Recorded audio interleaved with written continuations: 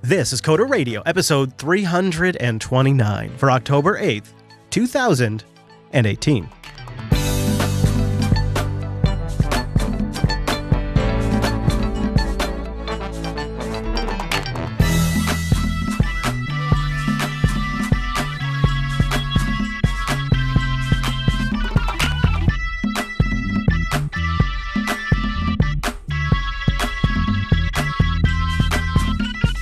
Hi, everyone, and welcome to Coda Radio, Jupiter Broadcasting's weekly talk show, taking a pragmatic look at the art and the business of software development and its related technologies. Recorded here live in the beautiful Pacific Northwest, my name is Chris, and joining us every single week is the man on a mission. That wizard crawling in and out of airplanes, sometimes not so successfully. It's our host, Mr. Dominic. Hello, Mike. Hello, Chris, and let me tell you a story about ladders into fighter plane cockpits. Doesn't sound like it's your thing, from what I hear. So, I've done it many times. You have? Yet today... That's strange. Yes, it's not that strange. Yeah, come on, man. GriffinRadar.com, buddy. Come on. Yeah, no, I know. It's unusual for most people. But when someone calls your name and you have a tablet in one hand... You should wave with the hand you have the tablet in, not the hand you're holding onto the ladder with. Oh yeah, that's a good pro tip. That's a pro tip. That's a yeah. So you fell out. You fell out of an airplane cockpit before the show, is what you're telling me? That's exactly what happened, actually. And then on the way home, after I got stuck in traffic, my back is killing me literally right now. My friend Samuel Adams is helping me out, but my back. I might have a brief trip to the hospital after the show. You know, I can tell you something. It only gets worse as you get older. Yeah. I've learned, you know, because right now, like, I'm healing pretty good because I'm in my 30s. And they're like, yeah, you're really lucky. You're in your 30s. I'm like, yeah. Okay, what else do I need to get out of my 30s too. So it only gets worse from here, they tell me. So when we started the show, I was a men's medium. I just want to say this, right? Yeah. Now I'm an XL. Yeah. And I feel like my ability, we've been doing this show since 2012, in the last 6 years, to take physical damage has like diminished greatly, right? Yeah. Like a 7-foot fall, granted landing flat on your back, would not have hurt as much as, right. Maybe I'm wrong. Like, you know, you have rose-colored glasses and everything about how you used to be, but no, you're heavier, so you fall faster. I don't know. Well, and your back is already torqued because, like, you're carrying more weight. I'm like 18 months pregnant, right? Mm-hmm. Like the beer belly of Satan over here. Yeah. You know, I was on track. I was down like 25 pounds. When this is not what today's topic's about. We have a great show lined up, but just while it should be. I feel like this is a problem. It is. Many of our listeners have. You know what it is my ability to maintain a healthy weight and eating style really is greatly diminished when I'm stressed out. And I know this is like the most obvious statement that people hear all the time, but it took me a while to realize it. Like I really saw the difference as I took on a lot more stress over the last few years. I just saw a huge increase in my weight again, and I finally worked it down to a good, healthy level. And it really is stress. It changes the chemical makeup of your brain and your body, and it just packs on the weight. And it's one of those things where you can try to have self-control, but that's almost a little diminished when you're under a lot of pressure and stress, and you're already using your self-control for other things, and so it's just Well, you know, then the problem is, I don't know if I mentioned this last week or rather Friday on the show. Not next week, the following week, I'm in 1 week flying to California, then to Texas, back home for a few days to do the show, and then I'm flying to New Jersey again. So when you're traveling like this, I mean, you know this better than anybody, Chris. When you're traveling, you're not sitting down alone at like a nice restaurant getting like a kale salad, right? What are you eating? Hamburgers, hot dogs? Anything you can, especially depending on time crunch. That's cheap, especially if, you know. Yep. Yeah. Yeah. Oh, yeah, for sure. Yeah, because that can be such a massive expense because when you're at home during that same time period, you're grocery shopping and you're getting a lot more for your dollar, generally. When you're traveling, your everything's eating out. All my wife's still grocery shopping for herself and Reese, my son. So it's not like that bill went away. This is all in addition to. Yeah. So yeah, I think you know what, I blame Southwest Airlines for this.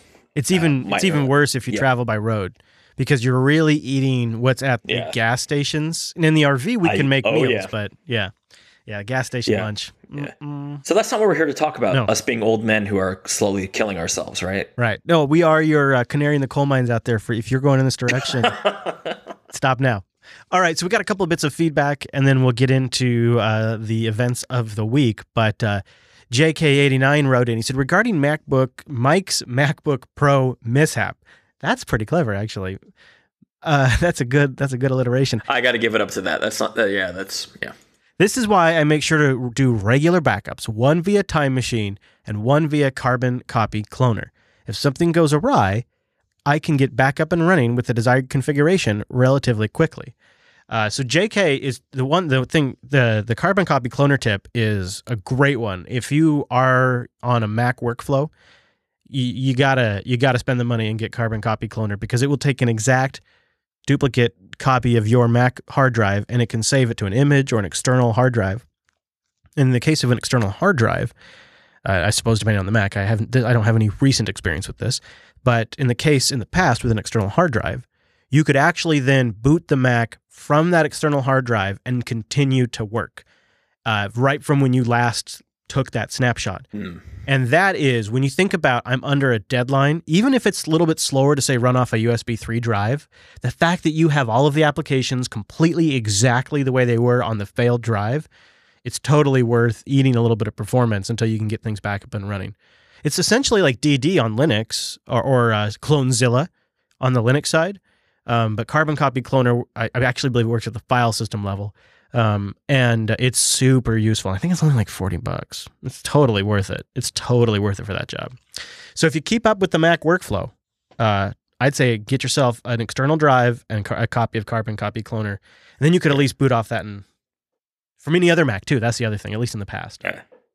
No, yeah, that works. I mean, real-time update, Mac and Cloud has been fabulous. Really? Plus App Center. Really? Yeah.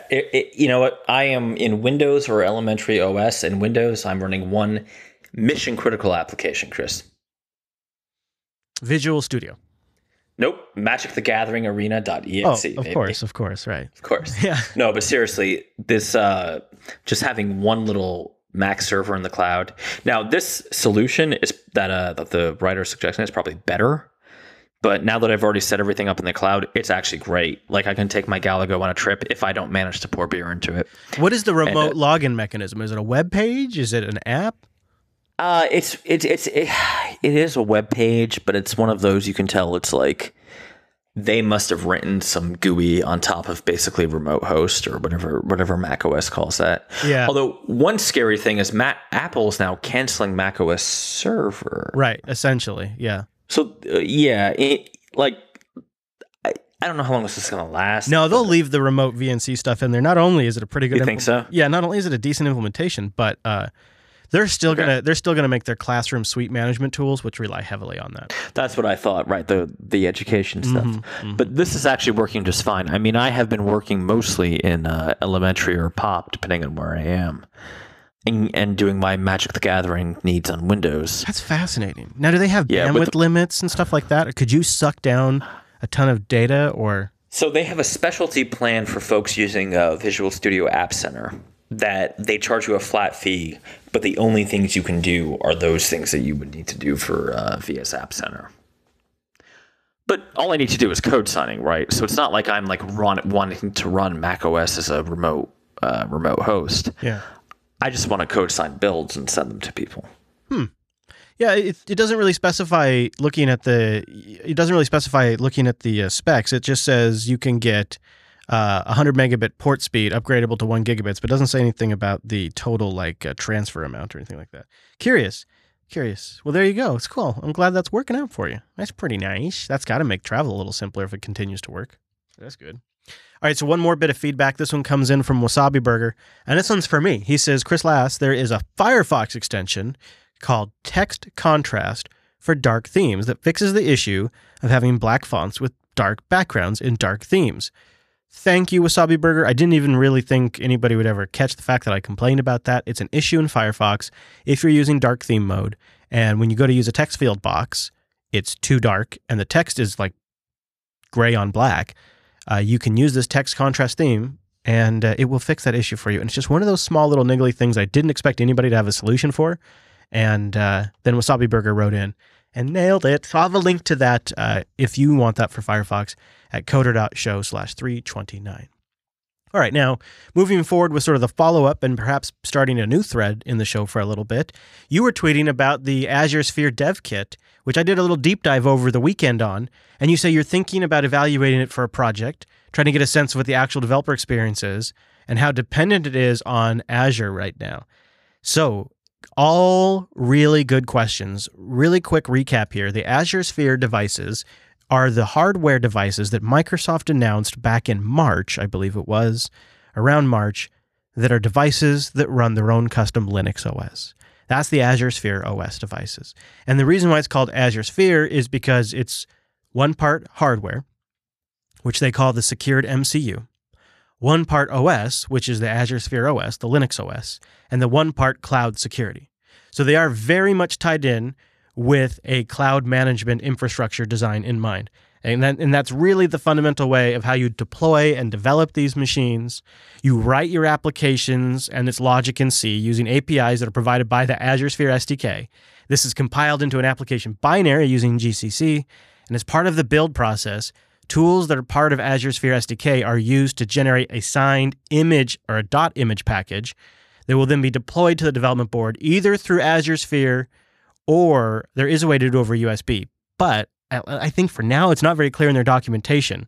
You have to deploy through Azure Sphere security service over the air deployment service. So that's a hell of a name. So I got some clarification on that bit already, actually. Okay, good. So my friendly Microsoft rep down here in Tampa, it is completely possible right now to deploy via USB.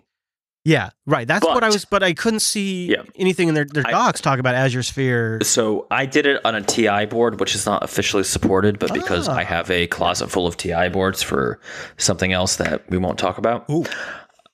It's a tremendous pain in the ass. So first of all, when I hear C and I hear GCC. Yeah, what?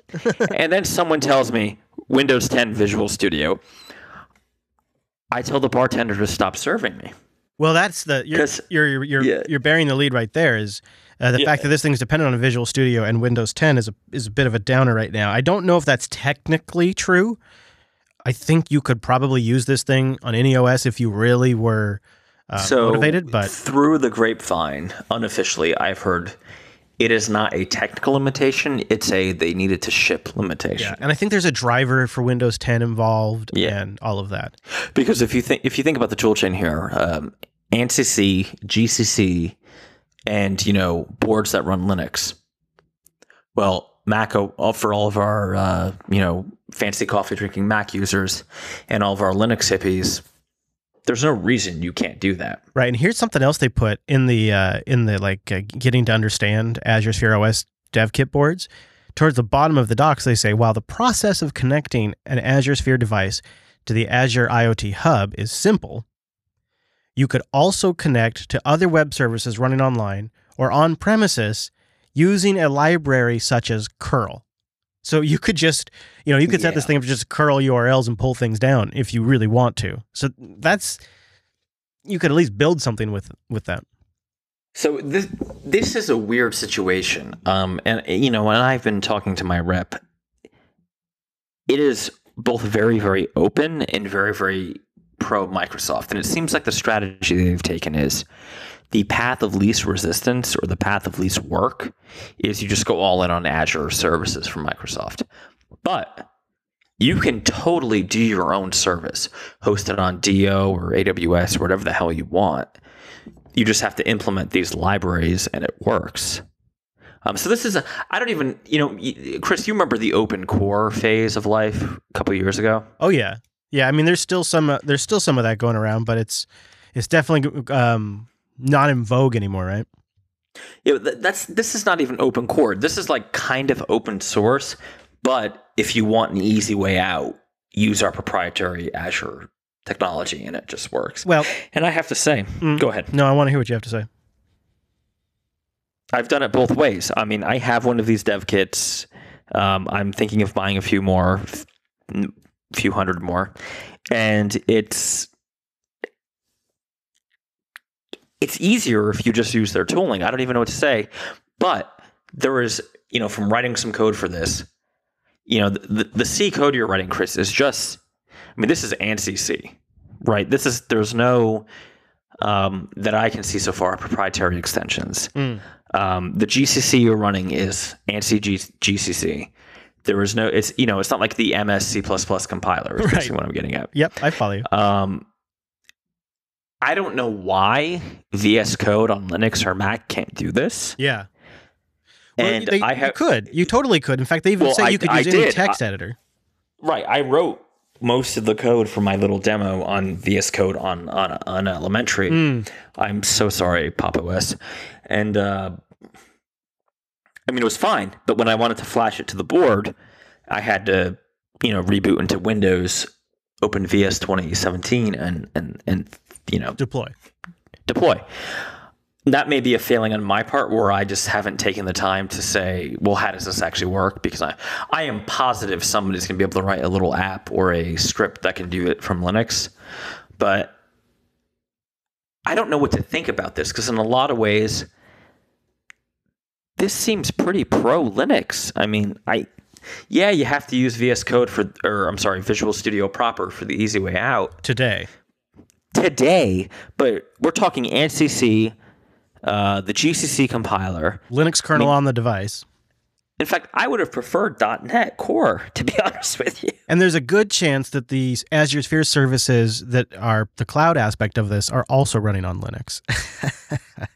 So I like to go back in time, if we could, for a second. Get the hell out of here. If we go to last week's episode, or last episode, I was getting pretty hyped about how Microsoft could really run away with the whole, I need a good term for it, like the new Microsoft development ecosystem, where it's, you think about the development process for a shop that decides they want to use the Azure Sphere SDK.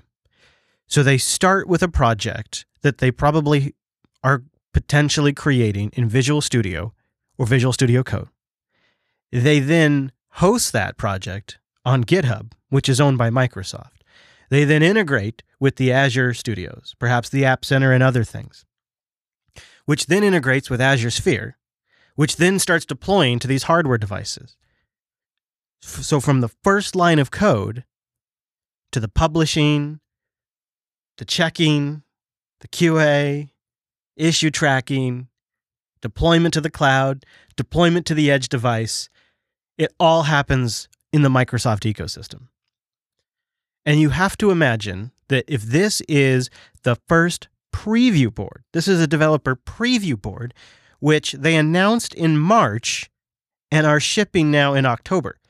That's a pretty short time window for a company the size of Microsoft launching a new product category like this. It's almost unbelievable, actually. It's a hardware and software combination that is across multiple projects. There's obviously the Azure end of it. There's the Visual Studio end of it. There's the product marketing end of it. There's the hardware shipping end of it. There's the working with the third-party shipment fulfillment centers that are the traditional outlets for devices like this that is outside their typical domain.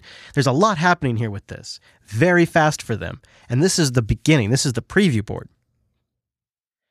So you could see a future where they have multiple boards to choose from for different kinds of use cases. And they have almost a Amazon skill-like interface to be able to click and drag and build the functionality you need these things to do, right? Well, you know what? I hate to say this word because I just don't want to read the email. But theoretically, if C is a language for Azure Spheres, there is no reason you couldn't have, Chris, should I say it? I don't want to give it to them. No, I don't know. The monsters. You got to do it. Rust. There's absolutely no reason that you couldn't write this crap in Rust. I almost didn't want to talk about this today because I feel like, oh geez, my Microsoft rep listens to the show. He's not going to like this, but I remember Microsoft from the late 90s, as I'm sure you do. I can't believe this is just this open, right? This Linuxy, this. It seems, I don't know. I feel I'm waiting for the trap to be sprung, I guess. I think a lot of people from the good old days feel that way. I really had a deep hatred for Microsoft in the 90s.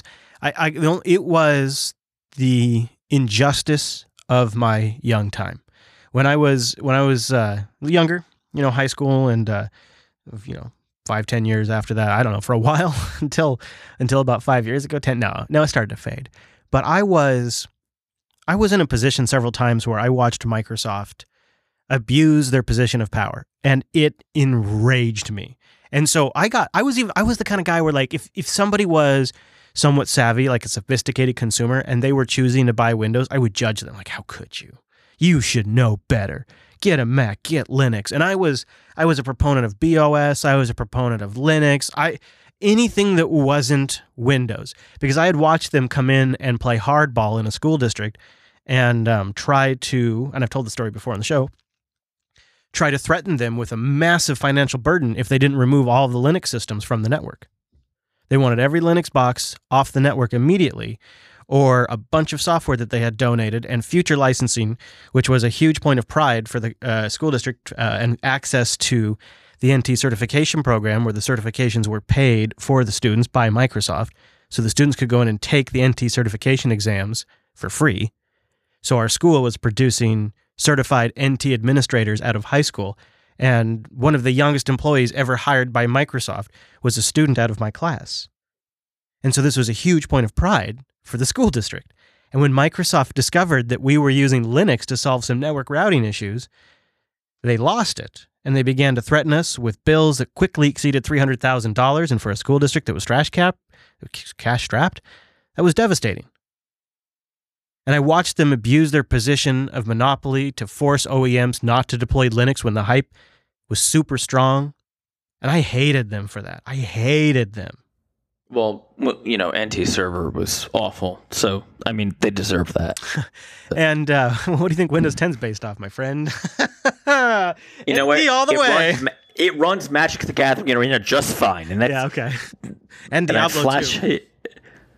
You know what? Diablo 2 actually runs in wine just fine. No, but it's so good. It's so nice when you just want all the Blizzard games to run.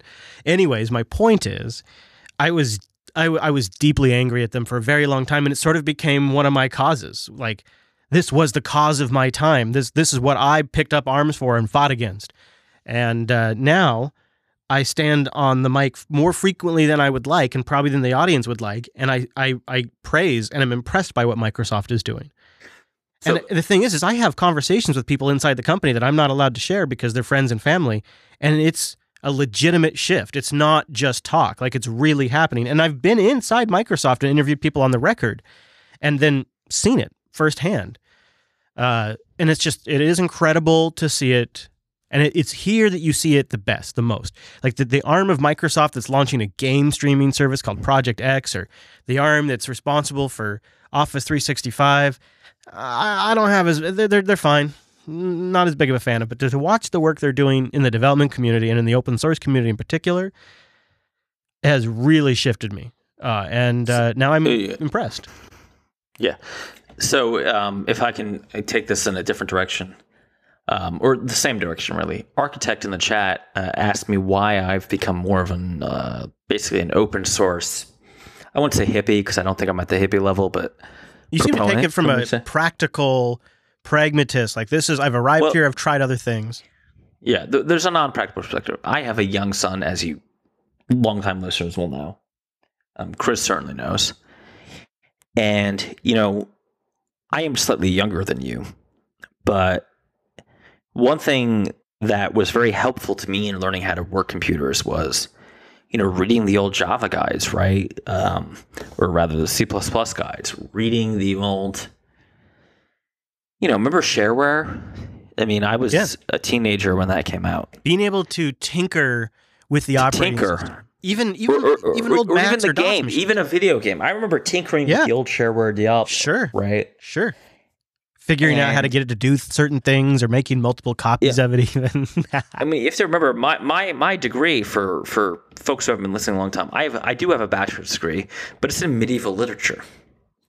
So if you need someone to write a poem for your wife, I'm your man. But, I learned computer programming by hacking Diablo, right? And hacking in the old way, not the new, go to jail way. Changing the colors, doing whatever. I learned by breaking my operating system and then trying to fix it before my parents got me in trouble for breaking the computer. I opened up one of my mother's computers because I wanted RAM. So I harvested. Like, Yeah. You know what? I'm not saying this in case she actually listens one day. I have a slight recollection of doing the same and thinking they'll never notice. They'll never know. Anything for their 64K, right? Like it was an accessibility in a different kind of way. Like modern devices are easier to use and accessible to way more people and have ubiquitous connectivity for the most part. But yet at the same time, you can't learn by tinkering. You can learn by navigating. You can become an expert of the systems and the UI, but you can't become an expert like at a deeper level. So as I smashed my headphones into the microphone, which I'm sure our wonderful producer will take out, I look to my left and I have a board on my desk that is a controller for sunlight panels, for solar panels. High tech. This is straight out of the 1980s. Seriously, this is... You're laughing, I know. No, I can picture it. It's just some basic stuff, huh? It's just a blue board, right? I've interviewed 3 kids this week. And I asked them a simple question. Are you ready for my question, Chris? Can you guess my question? What is the one basic software development question I might have asked? You mean besides like a test? Like you're having them look at this board? No, it's not FizzBuzz. I had them take a look at, not this board. I didn't take a look at a TI board that we're using for one of our upcoming products. Inappropriate? I see.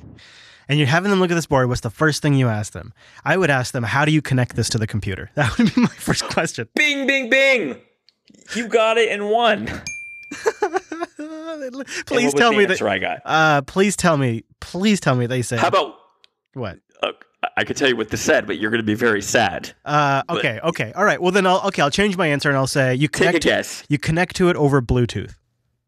Oh, it's even worse. They said Wi-Fi. Really? Although I think Wi-Fi is worse. Yeah, like the idea of just like, TCP ports, right? Just like having simple ports and like, Oh, yeah. It's all set up and ready to data. go. It's just got a whole OS on there already connected to the Wi-Fi network, listening for your connection. Yeah, it was like pulling teeth. But yeah, I feel like, and I know I often complain about young kids I interview. I don't think it's their fault. I think it's because, when I buy a laptop, when I used to buy stuff, I never bought Apple when I was young, but because I was poor. We used to buy the gateways. We used to go to Best Buy at 6 a.m. and stand in line to get the gateway computer for me. But you could open that thing up and change the parts, right? That was a completely open system. Yeah. Same with Compaq, same with HP at the time. Now you buy a computer, everything's glued on. How are young folks supposed to, and this is not the topic for today, but I just screwed up Chris's show. How are folks supposed to learn how this stuff actually works? And I was trained as a Java developer, but I have to tell you, knowing how flip-flops work and, just basic like concurrency and memory management is super, frankly, mandatory. And if you don't, I don't know, if you've never opened up a computer, I will give Dell some credit here, and we have no sponsors anymore, so I can say whatever the hell I want, right, Chris? Boom. Within reason. I have a Dell Optiplex tower here that is running a flight simulator. Granted, because I bought AMD, not NVIDIA, it's not running it very well. Frankly, it cries, but you know what? I could pop that baby open and slap an NVIDIA in there tomorrow, right, if I'm willing to spend the money. Totally. You buy an Apple, you buy an HP laptop, you can't replace anything. I mean, I guess I don't understand how we expect, you and I are grumpy old men and we expect these young people to learn everything. How can we expect that of them when they don't have the opportunity that we had to just pop open the box and, hey, I replaced a processor once. It was a pain in the ass. And I loved building machines back in the day. I'll tell you what I think. Right. It is. You went back in the day, right? Back in the day. Well, first of all, I don't mean to disparage, because I know this isn't true for every young person, but these young kids aren't as interested in the technology. I've told the story again, but 10 years ago, way more than 10 years now, way more, but I worked at a school district and we had 3 computer labs that were full of people learning about computers. When I was in high school, we had 3 computer labs. 10 years later, I came back to that same school district as a contract employee to do some work with their IT department, and they didn't have any computer labs left. They had a department where there was a TA set up for about 7 kids who were interested in computers, and they just worked with the IT guy as a TA arrangement. There has been a massive decline in interest in how the technology works, but almost all of those kids had a device that we had to add to the Wi-Fi network, like an iPod Touch or an Android or an iPhone. So they all had access to technology. So in a way, we've traded innate curiosity for building technology with massive access to completely built technology. And so they're sort of starting at a different ground level now. They're starting at a much higher abstraction in both software and hardware. And they have things that are massively more accessible to them. Like we've lamented before on the show, like droplets. They can create servers. We can too. We have access to the same tools. We can all now create servers within seconds. And we can submit apps up to an app store that immediately get published around a huge CDN and get placement in a store that has all the payment processing set up for them. Like you used to have the case with Apple. You used to have to build all that stuff. Like all of these things you used to have to build are all built now and commercialized. And it's just a matter of deciding who you want to pay or how much you can pay or what you want to build versus use. And it's a totally different level of access. It's ubiquitous now. Whereas before, you kind of had to build your way there. And I will grant you, it means you learned a stronger fundamentals about the technology. But it seems like we get along because this same pattern is repeated throughout all of history. Look at the radio. When my dad was a kid, it was common for people to build radios as a hobby. And you knew how to take things apart and build a radio. Nobody builds radios anymore for the most part. Just same thing with cars. I look under the hood of my GTI, and it basically looks like a MacBook in there. And I get a push notification when I have a low air tire thing. Like it's a totally different level versus an old truck out in the field where, or actually even my RV. I open up the engine compartment to my RV and it's huge, and I can kind of just figure out what everything does. I've never changed oil on anything in my life until I got an RV, and they went, oh, and that's where the oil goes. That's where the oil drains. This is where I put the bucket, and that's the oil filter. Oh, well, I can do this. This is easy. Because it's all out and big and accessible. And we go through these changes in technology cycles, and the next generations stand on the shoulders of the previous giants. And so while it's a little disappointing and it makes it seem like they don't understand the fundamentals, I think it's just part of the process. So I agree with everything you've said. But let me ask you one question. When push comes to shove, don't you think a software engineer who understands, let's not even go down to the, right, you know what I'm going at, right? Yeah. Let's just talk memory management. Let's forget about flip-flops. Let's forget about electrical engineering. Let's just say basic computer science, memory management, compilers, things like that. Don't you think he or she has an advantage over someone who, frankly doesn't? I at least think they have a better innate intuitive understanding of how things work and maybe why things don't work right or don't perform right. I don't know, though, if it gives them a massive advantage if everybody's using the same abstracted tool. If you're dragging blocks in a cloud provider. So this is where I'm going to push back. When we started the show, one of my big cash cows was rewriting Objective-C code. Remember, this is pre-ARC. This is 2012, right? Mm-hmm. Rewriting Objective-C code for companies that had hired Java developers that claimed to know Objective-C, but never work in an environment without a garbage collector. Like, that was a gold mine for me. Now, then ARC came out and things were different. But at the time, if we go back to 2012, an environment that doesn't have a GC was an absolute gold mine for me because I understood under the hood of how, basic things like malloc, in intrinsic-C, they abstracted to retain release. But, basically your normal, what they call reference counting garbage collection. I don't know. I think there's still value, right? As we go to these Azure Spheres, as we go to these embedded systems, I think some of that maybe you don't need to know about flip-flops. Maybe you don't need to know about transistors. But God, I think you do need to know about how like memory is managed on a system. I think you need to know how, instructions are encoded by the compiler into binary.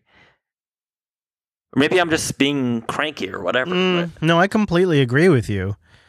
But I got to imagine this is the same issue that mechanics face and a lot of other trades that deal with a level of expertise that the better you understand the fundamentals of how an engine operates. And I think it's a similar thing. And I don't know. It's what it feels like is it makes me feel like everything is just getting worse. Like entropy is real and the universe is just slowly getting more and more chaotic and more abstracted. Exactly.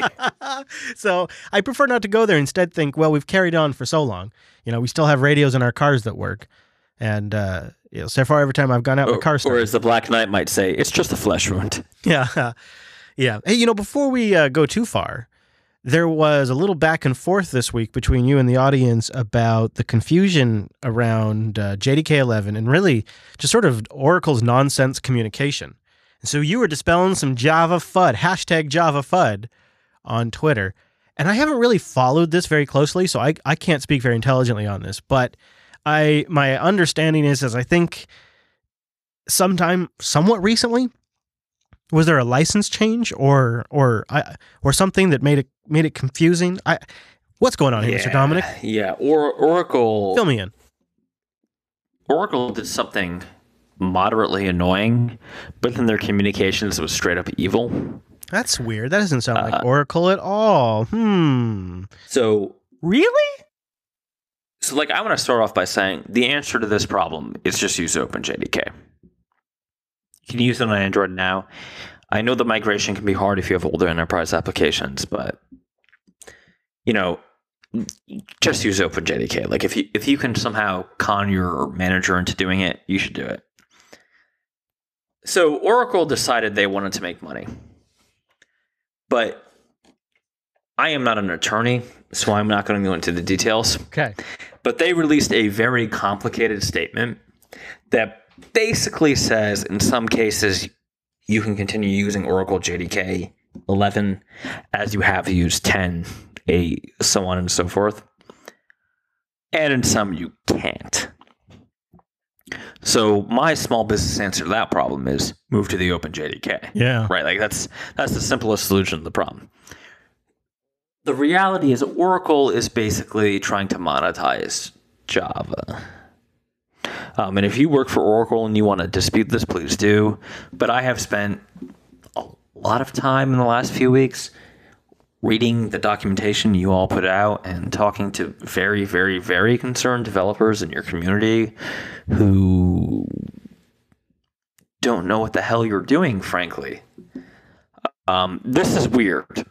This is one of those situations that even if it's all benign, the way it was put out there doesn't feel good. This is always the fear when Oracle buys an important property like this. This is always the fear of what's going to happen. It took them a lot longer than I expected, I got to say. They showed real restraint here. So the rule of thumb here is if you can, jump over to OpenJDK as fast as possible. That's really the answer. That is the answer. I mean, it's weird. To be fair to Oracle, which just doesn't feel right, they are not overtly charging for JDK 11, but they're potentially assessing you for liability later. Business? This reminds me of one of the, cute, not to bring this up again because I said I wouldn't, but, Here we go. This is one of those situations where it's like, we might decide that you're violating our license and therefore have to pay us, which, yeah, I just want to tell you guys, .NET Core or OpenJDK, they're both great. You'll be fine. This has all been getting weird since the lawsuit with Google. This has all been getting weird. Well, this is all about Google, right? I mean, at the end of the day, this is all about, Sun didn't know how to make money. Oracle is frankly obsessed with money. So, yep. Yes. Yeah. All right. Well, one more for the hoopla before we get out of here. Those APIs. You know how Google Plus was never really famous for having a very great developer API? Well, it turns out the APIs they did have. Wait, you mean Facebook? Yeah, I'm talking Google Plus. See what I did there? Turns out the limited APIs they did have caused them some problems, and today Google is announcing that it is sunsetting Google Plus. The consumer version of Google Plus currently has low usage, they write on their blog, and 90% of the engagement on Google Plus is less than 5 seconds. So there's this Project Strobe. This is how Google handles a data leak. Is they wrap it all up with some really strong branding and marketing. So Google has launched Project Strobe, and Project Strobe is protecting your data and improving their third-party APIs. You see, old Google was doing the responsible thing, and they were reviewing their APIs, and they realized, heck, we have a bug here. We got ourselves a bug. It's existed since 2015. It's amazing. Yeah. See, the data, though, that was leaked was limited to static optional Google Plus profile fields, including names, email, address, occupation, gender, and age. It does not include any other data you may have posted or connected to Google Plus or any other Google service like messages, account data, phone numbers, or G Suite content. They say they discovered and immediately patched the bug on March of 2018.